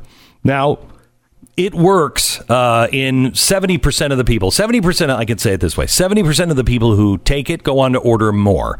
Now, why would you order more if it wasn't working? As I tell you, you just try it for 3 weeks. And if you start to see the effects lessening, then you're part of that 70% that's going to see real results. Some people don't see results on it. That's fine. Doesn't work for everybody. It worked like a miracle drug for me. I still take it 3 times a day. It's called Relief Factor, and it reduces the inflammation. It's not a drug, but developed by doctors. Order their 3-week quick start for now, $19.95. Don't have a lot to lose. You have a lot to gain back. Your life without pain. ReliefFactor.com. That's ReliefFactor.com. 800-500-8384. ReliefFactor.com. So Ken Alibek, he was born in Kazakhstan in 1950. He went to the Tomsk Medical Institute in the former Soviet Union. He majored in infectious diseases and epidemiology. He has, and I don't know if I'd want this on my resume. This is really kind of weird and frightening. He holds a PhD in microbiology for research and development of the plague and tularemia biological weapons. He also has a doctorate of science in biotechnology for developing the technology to manufacture anthrax on an industrial scale. He ran the Soviet Union's bioweapons labs. And when you read his book, which came out years ago, and you find out how he really became the director, I mean, it's terrifying what they were doing over there. When the Soviet Union collapsed, he immediately came over and defected to the West. He's a guy, I'm glad he's on our side. Welcome to the program, Ken Alibek. Hello. Good morning. How are you, sir? I'm fine. How about you? I'm fine. Okay, I want to talk to you about, first of all, for anybody who hasn't read your book, I think it came out, in the 90s or early 2000s?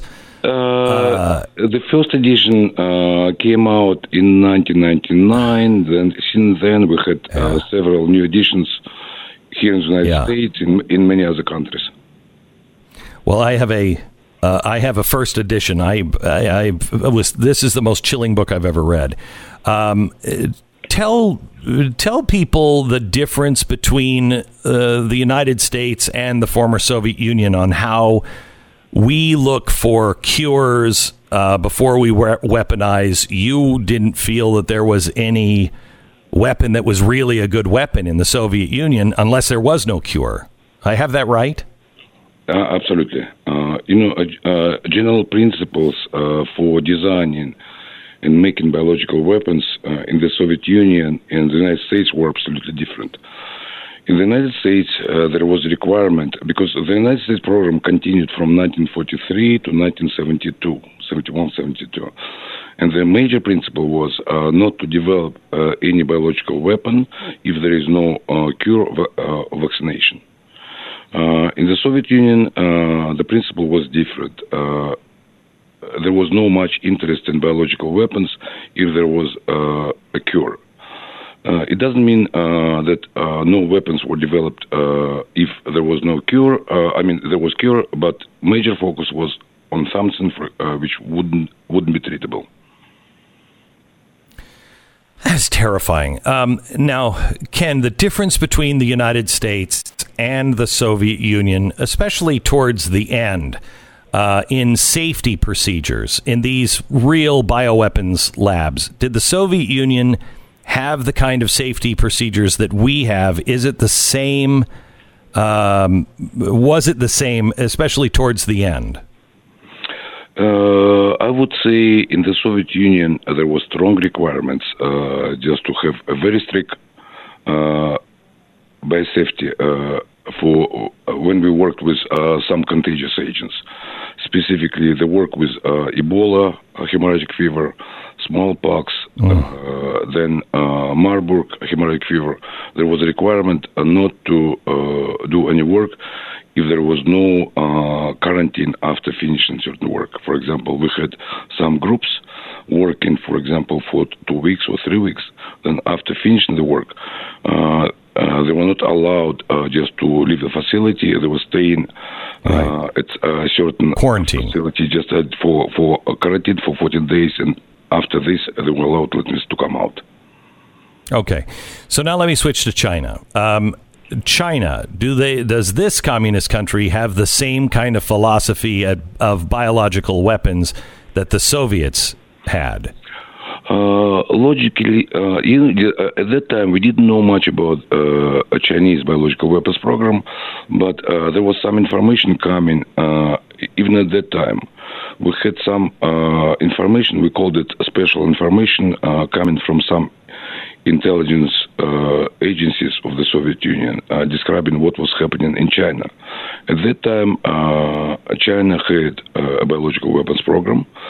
We didn't know much about the actual size and a number of facilities, but it was obvious there were some efforts to design biological weapons. So now that we are facing the coronavirus, do they have the same kind of standards that you had in the Soviet Union and that we have here on these bioweapons labs? A while ago, I had such a question coming from my readers. And I was explaining how these facilities should function. I mean, what levels of protection in order not to let virus coming out. And to me, it was a kind of rule in which we knew, for example, if there is no this level of protection, nobody would do any work with contagious agents. If we analyze, and that's what actually I thought about this facility in Wuhan, in China. But some information coming that the facility was not so strictly, didn't have strict requirements on biosafety. Whether it's true or not, of course, it's still to be seen and investigated. But if there was no rule, let me say, not to stay in quarantine for at least 14 days, the probability the virus is coming from the lab actually exists. That's what. So I don't believe that this was a biological weapon or intentionally released. It looks like it might be just sloppy work followed by, like the Soviet Union with Chernobyl, just doing everything they can to cover, for the state. Would you say that that is a safe bet or not? Yeah, I would agree with what you say. Just for some while, I was trying to collect all information about how it happened, when it happened. And I collected some dates in December, some in November and December and January, and it was clear to me that there was a pattern when we saw some people infected, for example, from a group of 3, then a bigger number, and by the time looks like it was the beginning of January, let me say, we saw already it was a much bigger number of people infected than Chinese actually reported. But at that time, they didn't report anything. But at the same time, when we talk about whether it's an intentional attack or it's an accidental release or somebody was infected from some wild source, it's obvious it was not a biological attack, because in case of a biological attack, we would see a big number of people infected within a short period of time. In this case, we saw some very small numbers, but what Chinese reported, they said they didn't find patient zero. Because a zero patient actually is usually a patient who was the first infected and started distributing, infecting others. They found some people who were the first, I would say, in the line to start the infection, but the actual first patient, patient zero, was not reported. Was it done intentionally or not? And some people say, because we know when we do epidemiological investigation, we can go and we actually can find, for example, if we find 3 people, for example, infected, just investigation by collecting information, they can show, for example, where they were, what they did, right. And finally we can say, okay, they contacted this particular person, and if this person already dead or survived, but at least we can say, okay, in our chain of investigation, we found the one who was the first one. But if it's not known and Chinese didn't want to release this information, there is a very high likelihood that this person was coming from a lab. We're talking to Ken Alibek. He is the author of Biohazard. He ran the Soviet bioweapons laboratory, the biggest bioweapons program in the world. And we just wanted to touch base with him on what's happening with China.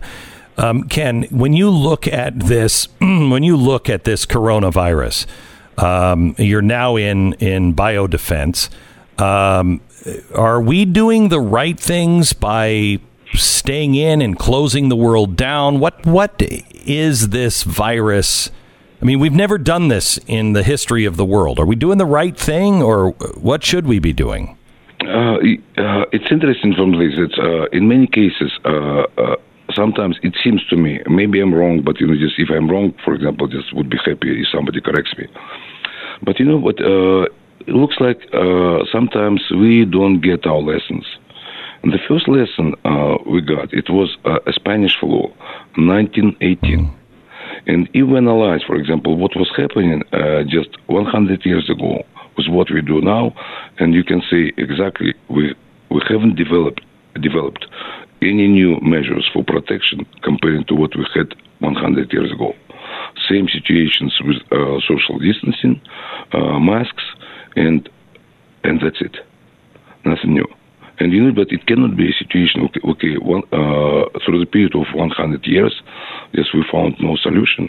It's really, I would say strange.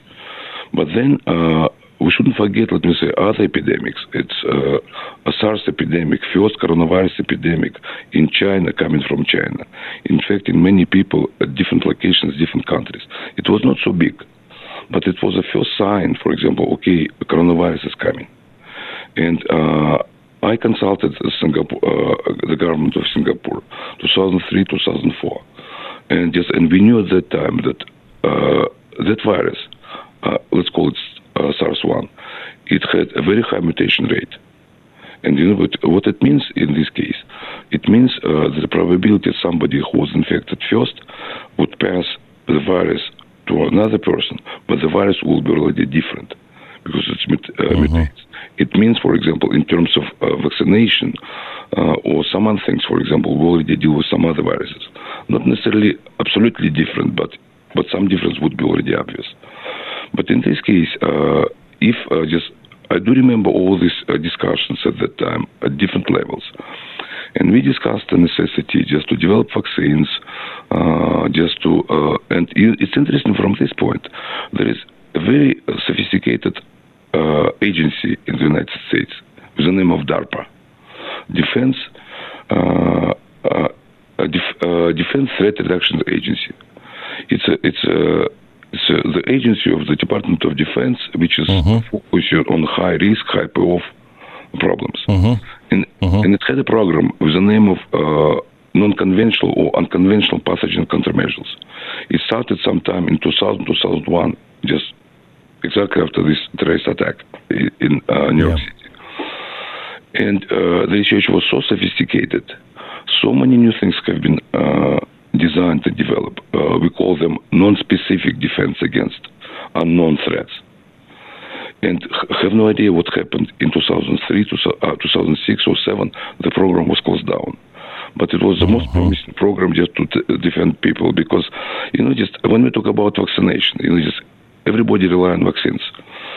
But how can we, in the beginning of 21st century, rely on defenses coming from the 19th century? What's happening in this case? Yes, vaccines are important, but vaccines are coming from a former threat. You know what I mean? Just because yes. we develop. It's constantly changing, and you can't keep up with it. You got to get ahead of it. Yeah, today is coronavirus. Tomorrow it could be new Ebola. It could be something different. In this case, there is a kind of a saying, okay, generals are fighting previous wars, not future wars. In this case, what we do in this case, we fight previous infections. previous epidemics.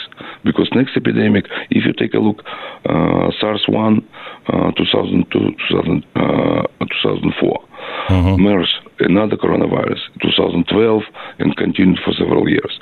They are different. Now we're having a situation with SARS, I would say, the third one. But the problem is, if somebody analyzes the differences between these epidemics, they would see a dramatic difference because people were not scared. And in this case, we thought, okay, this infection wouldn't cause any significant damage. But it was changing. And if we compare them, we'll see those epidemics were quite limited by size, a number of deaths, and so on and so forth. But we suspected, and we published articles. We published articles in 2004, 2003, 2006, saying, okay, guys, we need to be ready for a pandemic. I do remember my article published in the Journal of Future Virology. And we specifically, a group of 4, we said, okay, guys, we need to be ready for a new pandemic. It was said 14 years ago. And, I will tell you, Ken, that George Bush was the last president that really took this seriously, and he's the guy that put that DARPA program in, and it was in the change of the administration that thing, I think the DARPA was canceled, but all of his preparations also went by the wayside. He actually really believed in it, and others didn't think it was a priority, and it's a shame that we didn't pursue that. I've got to run for a network break, but Ken, it is great to talk to you. Thank you for all of your work. Thank you for your work in biodefense. No, thank you for all the stuff that you did in the Soviet Union, but I mean, it brought you where you are today. So thank you so much, Ken. Appreciate it. Okay. The name of his book is called Biohazard. It is bone chilling. It is one of the best books I've ever read. All true. All right, I want to talk to you about CarShield. Right now, here's what's going to happen. Cars are going to get harder to get. You're going to get a hard time getting a loan for a automobile, perhaps. Otherwise, we're going to be bailing out GMAC again. But it's going to get harder to get a loan. You're going to have a harder time just affording a new car. And so you got to take care of what you have. Right now, the best thing you can do if you have a warranty that has expired on your car is to get some extended coverage from CarShield. CarShield is the number one umbrella that is available in the United States. It takes care of all of the big issues that your car could have that are going to cost you an arm and a leg, like a stupid sensor. It'll cost you $3,000. You don't have $3,000. Nobody has $3,000 just to blow on your car. That's where CarShield comes in, and you can choose the dealership to do it or your mechanic. They pay them directly. You don't have to wait for the check. They have 24/7 roadside assistance that's free. They get a free rental car while yours is in the shop.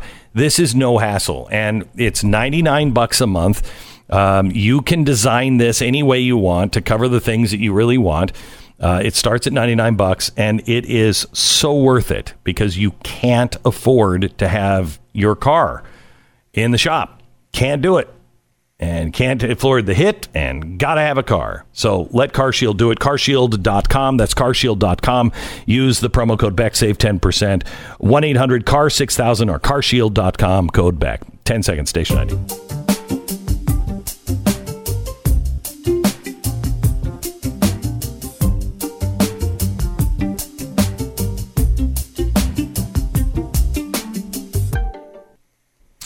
All right, we have Matt Bevin, the former governor of Kentucky, coming up in just a second, right after the bottom of the hour break. Matt is a fascinating guy, a close call.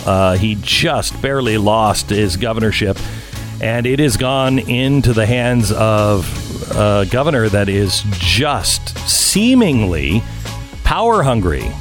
Draconian things have been happening. Like to get Matt Bevin's view on what might be different and what can the people of Kentucky do. You're listening to Glenn Beck. All right, LifeLock. So, you know, you're picking up the stuff you need for Cinco de Mayo. Tacos, check. Beer, check. That's pretty much it, I think. You go to the ATM to get cash out for your beer and your hamburger, I guess. And it turns out you have no money. What happened? Well, just moments ago, you were filthy rich from all that COVID-19 money that the government has sent you. Now there's nothing there. Cinco de Cryo. You know what I'm saying? Because you fell victim to the classic blunder. Inconceivable. You've been using devices on open public Wi-Fi, and some criminal has come along and helped him, himself to your identity. This is where LifeLock comes in. They do everything they can to make sure that they are protecting your butt, and if something happens, they're there to help you fix it. Nobody can prevent all identity theft and monitor all transactions, but they're the best. And the best thing is, if somebody steals your identity, I don't know what to do. They do, and they have the team to help you. Save up to 25% off your first year by using the promo code Beck at LifeLock.com. That's LifeLock.com, 1-800-LifeLock. $30 off your Blaze TV subscription. That offer's going away soon, so you might want to pick it up. BlazeTV.com/Glenn. Use the promo code Glenn for that $30 off.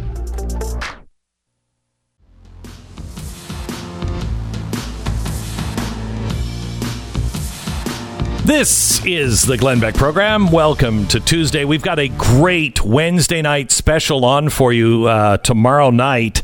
We are going to be looking at the press and how they destroyed Kavanaugh and how they're treating Joe Biden. That is coming up tomorrow, 9 p.m., only on The Blaze. If you really want to understand this Tara Reade thing, we're going to look at this from all angles and try to give you our best read on it, trying to be fair to everybody. I don't like trying people in public, but what's happening and why the double standard. Oh, why am I even saying that? You know why there's a double standard. By the way, there is a newsmaker that I really, really want to talk to, and there's no way to get this newsmaker's name or phone number or anything else because it involves a minor. But I really want to talk to the mom of the 5-year-old in northern Utah that took her car, started it up, drove away, took 2 streets, got onto the highway, and was headed towards California because mom said she wouldn't buy him a Lamborghini. So he was going to California to buy one himself. It is the best story of the week. And I really want to talk to the mom. She might be fuming, but it's an amazing story. This 5-year-old kid was sitting on the edge of the seat in the van or the Bronco or whatever it was, just sitting on the edge of the seat so he could reach the pedals. And somehow or another, he knew how to drive, navigated, knew how to get on the freeway. And why he thought he had to go to California to get a Lamborghini, I don't know, and maybe he was right about that. I don't know if they sell Lamborghinis in Utah. Maybe they don't. Maybe that 5-year-old knew more than I did. But I just love that story. If you happen to know who that is, or that happens to be you, would you please just call our studios 888-727-BECK if you can get us into touch with those people. I just think it's a great story. The other good story is, and I don't want the phones to blow up on the, I shouldn't even, now, you know what, don't call, because if I say, who thinks Michelle Obama is way better looking than Melania Trump, I know the phones will go down, the circuits will break, and I don't, so don't call. That's what Don Lemon was saying. Don Lemon was saying, that Barack Obama is smarter, better looking, blah, blah, blah. And, maybe it's the fact that Michelle Obama is so much better looking than Melania Trump. With an exception of the blind people, I don't think anyone else will agree with that. Maybe Barack. Here's what he said. Listen. What is it about President Obama that really gets under your skin? Is it because he's smarter than you? Better educated. This is news. Made it on his own. Didn't need daddy's help. Made it on his own. His wife is more accomplished. Better looking. I don't know. What is it? What is it about him? That he's a black man that's accomplished, became president. Listen to that. That he punked you on the whole birth certificate thing. What is it about him? Punked you on it. What? Just wondering. What a jerk. I mean, what is this? What a jerk. That's news? I don't know. That was a personal message to the president. And he just trying to get him all riled up to get him to respond. I got news for you guys. The president's not watching Don Lemon. Here's why. He's irrelevant. If he was watching Don Lemon, it would double the size of Don Lemon's audience. And that's only assuming that the cameraman is actually watching what is on the other side of the lens. Yeah, you can't assume that now, especially with phones. He could be on Netflix. He could be on Hulu. Quibi. Might be a Quibi subscriber. I mean, you just don't know. That is really like, what is it? First of all, he didn't punk Donald Trump on the birth certificate thing. That's just a ridiculous. Well, first of all, that's admitting that Barack Obama was involved in the birth certificate thing, who wanted that to be that way. They said absolutely not, because we used to say, just release the damn thing. No, why? He's not punking people. He's not. Yes, he is. Oh, yeah, just release the damn thing early. I think he loved that controversy. It was an easy way to demean and dismiss every one of his opponents. Right. And you just see all birthers. Right. And here is Don Lemon admitting that. But when you're saying Melania Trump is more accomplished, that Michelle Obama is more accomplished, really? Is she? Than a globally known supermodel? I mean, I think they're both pretty accomplished. Yeah. They both have good careers. Yeah, Michelle was a lawyer, right? Yeah. I mean, certainly one had certainly a lot more fame, but Michelle Obama. But they're both accomplished. Yeah, they're both accomplished. Good careers. Both have good careers. I'll get to the better looking here in a minute, but the other is are you upset that Barack Obama made it on his own? No, he didn't. Remember, Barack Obama always said how he didn't make it on his own. He always needed the government's help or somebody's help. He never made anything on his own. I think if you asked President Obama, he would tell you that he didn't build that. That would be the way he'd probably phrase it. Yeah. Well, maybe. I don't know why that sounds familiar, but it does. Yeah. Better educated. They both had pretty good educations. Wharton School of Finance is a pretty good school. We know that Barack Obama also had a high, level of education. I don't know what part of that is. It is a bizarre thing. I mean, didn't need daddy's help. I guess maybe that's a burn. In some way to Don Lemon. I guess, but I mean, daddy wasn't really around all that often for Barack.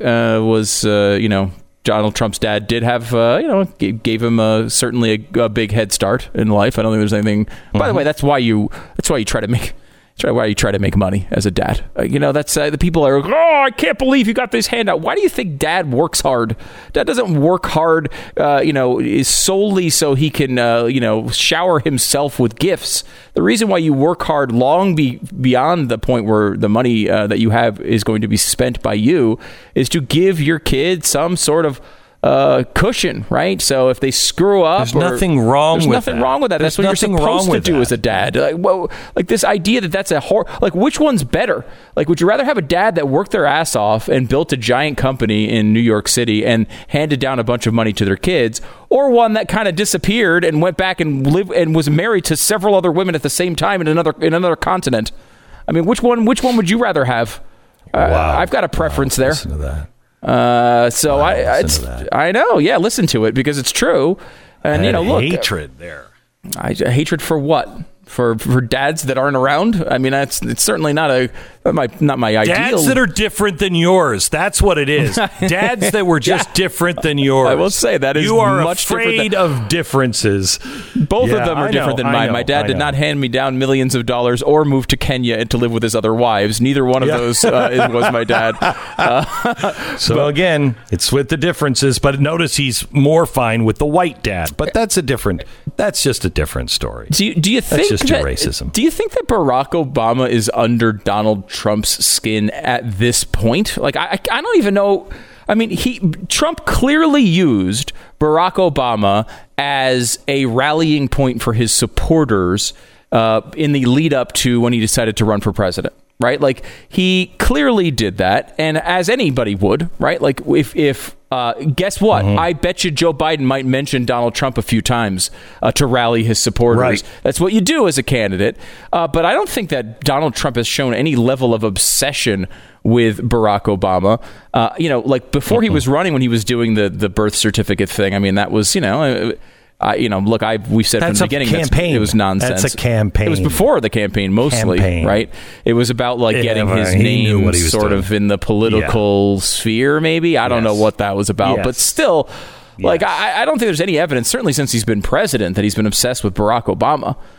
He talks about Hillary a hell of a lot more than Barack Obama. I mean, I don't know. Barack Obama hasn't been much of a factor at all, other than the fact that that there was a bunch of shady activity that happened right at the end of his administration, which is something that I would be concerned about if I were president. All right, let me switch topics here real quick, because we have to award the winner here for What's New in Glenn's studio today. What are our guesses? Somebody gets a signed copy of my new book, Arguing with Socialists. Arguing with Socialists. We have Glenn is wearing Woodrow Wilson's hairpiece. Is that accurate, Glenn? No, it's not. No. That would be new if you were doing that. No, Glenn is wearing Elvis's Hawaiian shirt. No, that's not accurate we should point out to the radio listeners that you are, in fact, wearing a Hawaiian shirt today. And a hairpiece. So there you go. No. A lot of people guessing that you got a haircut. Is that accurate? Did you get a haircut? No. Because that would be, you would have to throw you in prison if you did that. Yes. So of course you're not going to get a haircut. Mm-hmm. How about just combed it today. Let's see. The gun rifle behind Glenn, which is a good place to put. Bing. Yes. It's a good place to put something in the contest, because people can't see behind you because you are there. Yeah. However, one person apparently did see behind you somehow and sees the rifle. Well, I had to make it a little more difficult. So yes, it is a rifle. That is the rifle. Have you ever heard of the musical Annie Get Your Gun? Mm-hmm. Mm-hmm. That's the story of Annie Oakley. Go ahead, Stu. Yes, Annie Oakley. It's better than Little Orphan Annie. Yeah. Annie Oakley.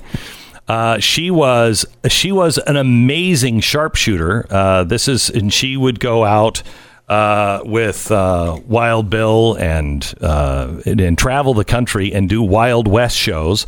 I'm trying to remember who else was it Sitting Bull that went out as well? I think it was Sitting Bull that went out as well, and they would recreate the famous cowboy and Indian battles out, in the middle of, town, and you could go and watch them. And they would do these Wild West shows, and they were fantastic.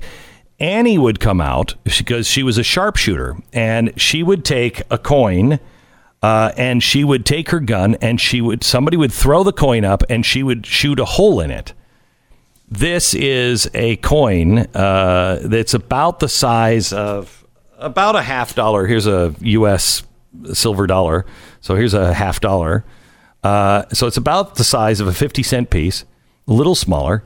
And somebody would throw it up, and she would shoot a hole right through the center of it. That's an amazing shot. An amazing shot. That is one of the guns that she would use during her Wild West shows. I think she's a fascinating character in history. Every day we give something out. I put some historic item that's either from my collection or the collection of Mercury One, and tell you a little story about whatever that item is. You can win a book if you're the first one to just use hashtag Glenn Studio and tell us what the new item is. We'll do it again on tomorrow's broadcast. More in just a second. Oh, yeah. That was pretty cool of you. Wild. Mm-hmm. Yes. Well, I'm wearing the Hawaiian shirt, talking about Wild West and saying, oh, yeah, dog. 1-800-Flowers is our sponsor. 1-800-Flowers, ordering a bouquet is easy, but this year is a little different. So delivery is limited. It's contactless. The flowers are flying off the shelves. Everyone realizes this is a really important Mother's Day. Don't screw this up. 1-800-Flowers has beautiful Mother's Day gifts, bouquets, arrangements, but they also have food. I mean, it is like a Mother's Day mall that you can go to. You'll find something that is really special for mom at 1-800-Flowers.com. You can get the flowers, roses, lilies, daisy, palms, whatever those are, all blooms from 1-800-Flowers. They're picked at their peak. They're shipped overnight to make sure that they are fresh. You have to order before Friday. Make sure it's in by Friday to make sure that it is delivered on time. They need some extra time this year, so don't wait. Do it now. 1-800-Flowers.com. Use the promo code BECK. 1-800-Flowers.com. Promo code BECK. You're listening to Glenn Beck.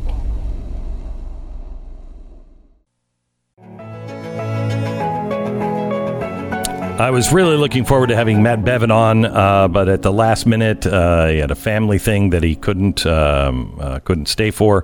Hope to have him on maybe tomorrow. Matt Bevin is a real strong constitutionalist, and I would love to hear his thoughts on the balancing of liberty and safety. What do we do? How would it be different? What would he be doing if he were the governor? He just barely lost the gubernatorial race and was replaced as governor by a new guy who is a Democrat and has not necessarily been high up on our list of freedom lovers, at least so far. We have more on that, hopefully, on tomorrow's program. Also, I want to remind you, if you didn't file for taxes last year, you're not going to, the IRS is treating this as like you don't exist. You have to let them know that you're out there. You have to let them know that you have children under 17. If you do, you have to have this in today to get the $500 economic impact payment per child. I know it's crazy. I don't like to talk about it, but I have 67 children under 17 right now. But there's a lot of people that can use the money right now. If you didn't file, you have to go to irs.gov and enter your information in the non-filer tool by today. So make sure it's in today. All right. Tomorrow, a great program, a little on Tara Reid and Joe Biden. All that on Blaze TV and tomorrow's radio episode. We'll see you there. You're listening to Glenn Beck.